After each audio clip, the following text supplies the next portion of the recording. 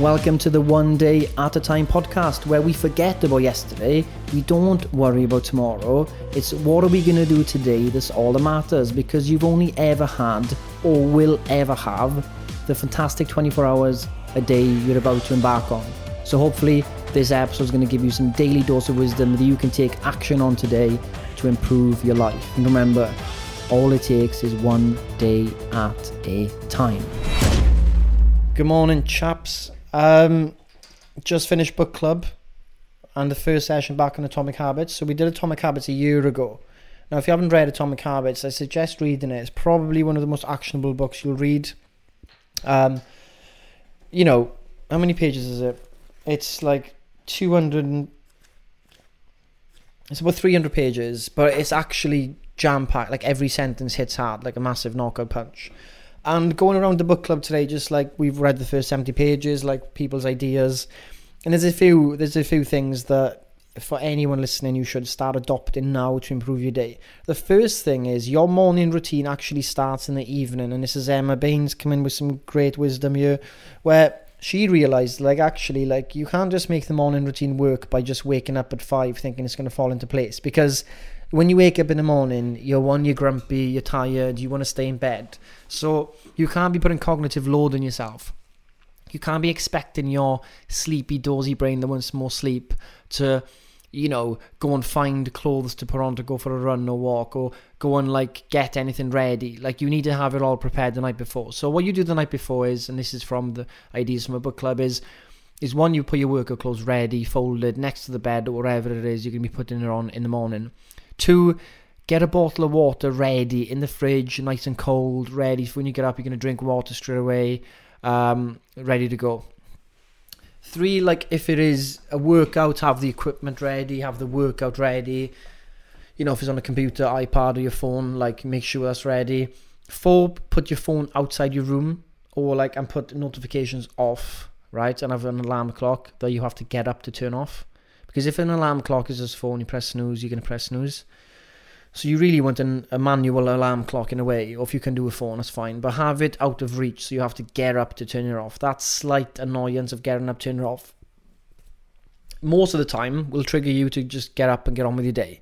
Now, the important thing here, and again, this is another point from the book and raised in the book club, is you don't have to be winning that battle 100% of the time. If you're winning that battle 55% of the time, 60% of the time, 70% of the time, you're on the winning side. You're on the majority side. So most of the time you're waking up on the time and you're not letting the tiredness defeat you. But that's not going to be the case all the time. But if it's the case most of the time, that's going to be transformative to your life, of course.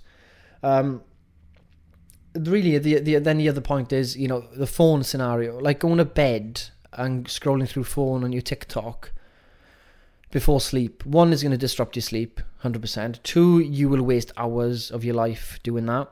3, is it really beneficial? I mean, you might have a few giggles, but it's not really adding to your life. And really, the light itself is causing you to stay awake. And 4, if you're not really reading before bed, so you can read fiction, non-fiction, because, reading can make you, more tired. You want to put good ideas in your mind before you go to sleep. But the reason this is, right, your thoughts come from your memories, right? There's probably more, it's probably more of a scientific, it's probably deeper scientifically than that. It might not be 100% true, but what they say is that you can't have thoughts without memory. That's what they say. You can't have thoughts without memory. So if you're putting good things into your memory before bed, you're going to have good thoughts. You're going to have productive thoughts. You're going to have thoughts that start connecting with older thoughts.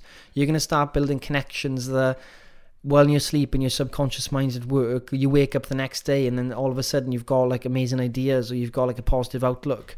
I 100% believe in this. There's a lot of writers out there and creatives and business people who make sure that they write down the night before they go to bed any questions they want their brain to work on when they sleep, and they wake up and all of a sudden they've got some solutions.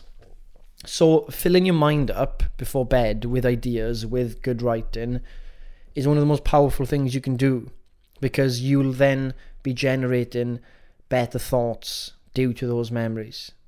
Does that make sense? Because you can't really control your thoughts. Like, of course, I can think of other things, but a lot of time, most of our thoughts are just automatic. And I speak to a friend about this as well. I was like, why do you always read up about, rock stars like overdosing on drugs and a lot of suicides and deaths, like these like deep dark stories, like and deep dark music with these meanings? Like, why are you always filling your mind with that? It's like, I don't know. It's like, don't you think that's contributing potentially to your thoughts that you're having that are maybe more dark and destructive? Because obviously it makes sense they would, right? So the evening routine is essential for many reasons. It's one, what makes your morning routine work. Two, it's what will give you the memories, the ideas to generate a better quality of life, essentially. And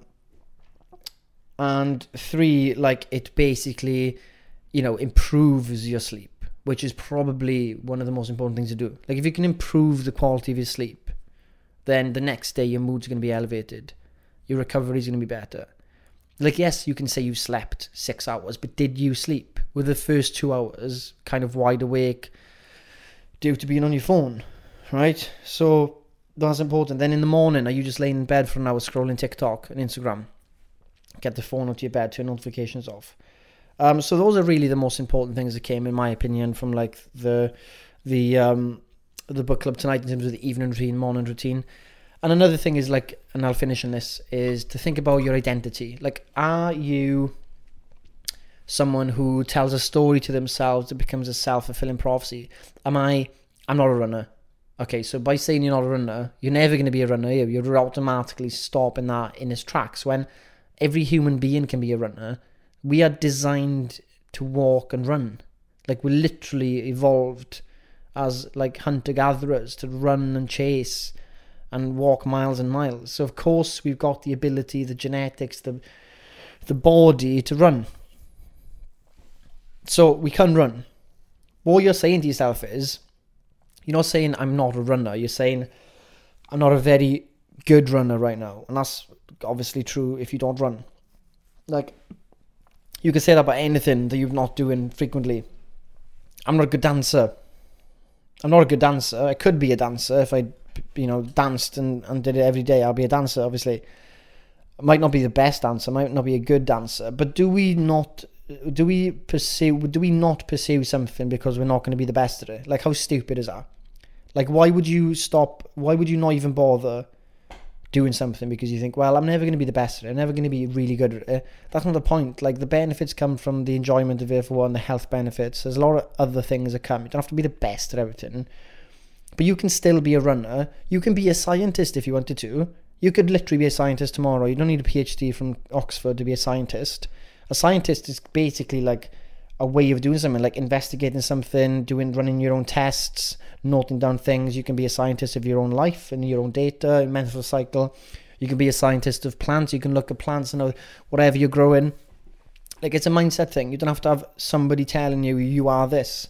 And that raises another point, like, are you being someone because someone else has got that identity for you? Like, for example, I can eat a lot of food very, very fast. And every time I go for food with people that have seen me destroy pizzas in 1 or 2 minutes, you say, like, oh, Scott, you're the person who they'll say something like, out of everyone I know, you can eat the most that I know of. And then also my identity is I can eat a lot. And then when you go for food, I think, wow, that's my identity, that they're thinking I need to eat a lot. Then, you order loads and you eat a lot. You're not doing it for yourself. You're doing it because that identity's been given to you and you're just sticking up with it. Like, are you the joker of the group? Are you the someone that's always drinking heavy? Are you the someone that's always having a laugh? Like, people putting identities on us all the time and we actually start accepting them, and then we change our behavior from what we want to be to what they expect of us, and that's not good either.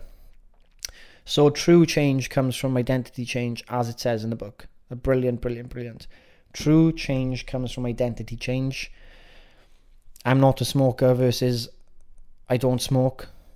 Right? If I say I'm not a smoker, then I'm not a smoker. But if I say I don't smoke right now, well, I'm basically saying I don't right now, but I do smoke. Do you know what I mean? So it's how we speak to ourselves. We've got to think. We literally have to trick our own minds all the time, because that's how we work. Psychologically, we need to be doing these things in our own minds.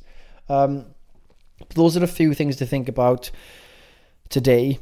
Is all of you, I would suggest writing down what you do day in, day out. Like what time do you wake up, what you eat, what you typically do. Try and map out all your habits, good and bad, and then really look at them and go, is that habit that I'm sticking to going to take me to be the person I want to be? Who do I want to become? Because if that habit's not going to get me there, it's time to change it. It's time to break a bad habit, and it's time to make good habits. But obviously, the book is all about that. So I suggest everybody read it.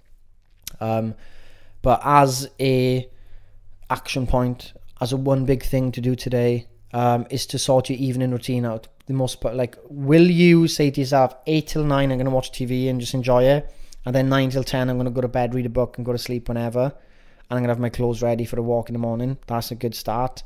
And then just build a fire and see what you can do. But other than that, guys, have a good Friday, have a good weekend, and I'll see you on Monday. And that's it. Thank you for listening to the One Day at a Time podcast with your host, Scott Fleer. Hopefully you understood something I said. I hope that some wisdom kind of distilled through into your mind. And I want you to now action it today. I don't want you to think about tomorrow. I don't want you to think about yesterday. I don't want you to think about leaving a review on this podcast. I don't want you to think about going to another website. What I want you to do is, as soon as this podcast ends, you will take action and make the most of today. Ground yourself today. Follow the one day at a time philosophy, and your life will change.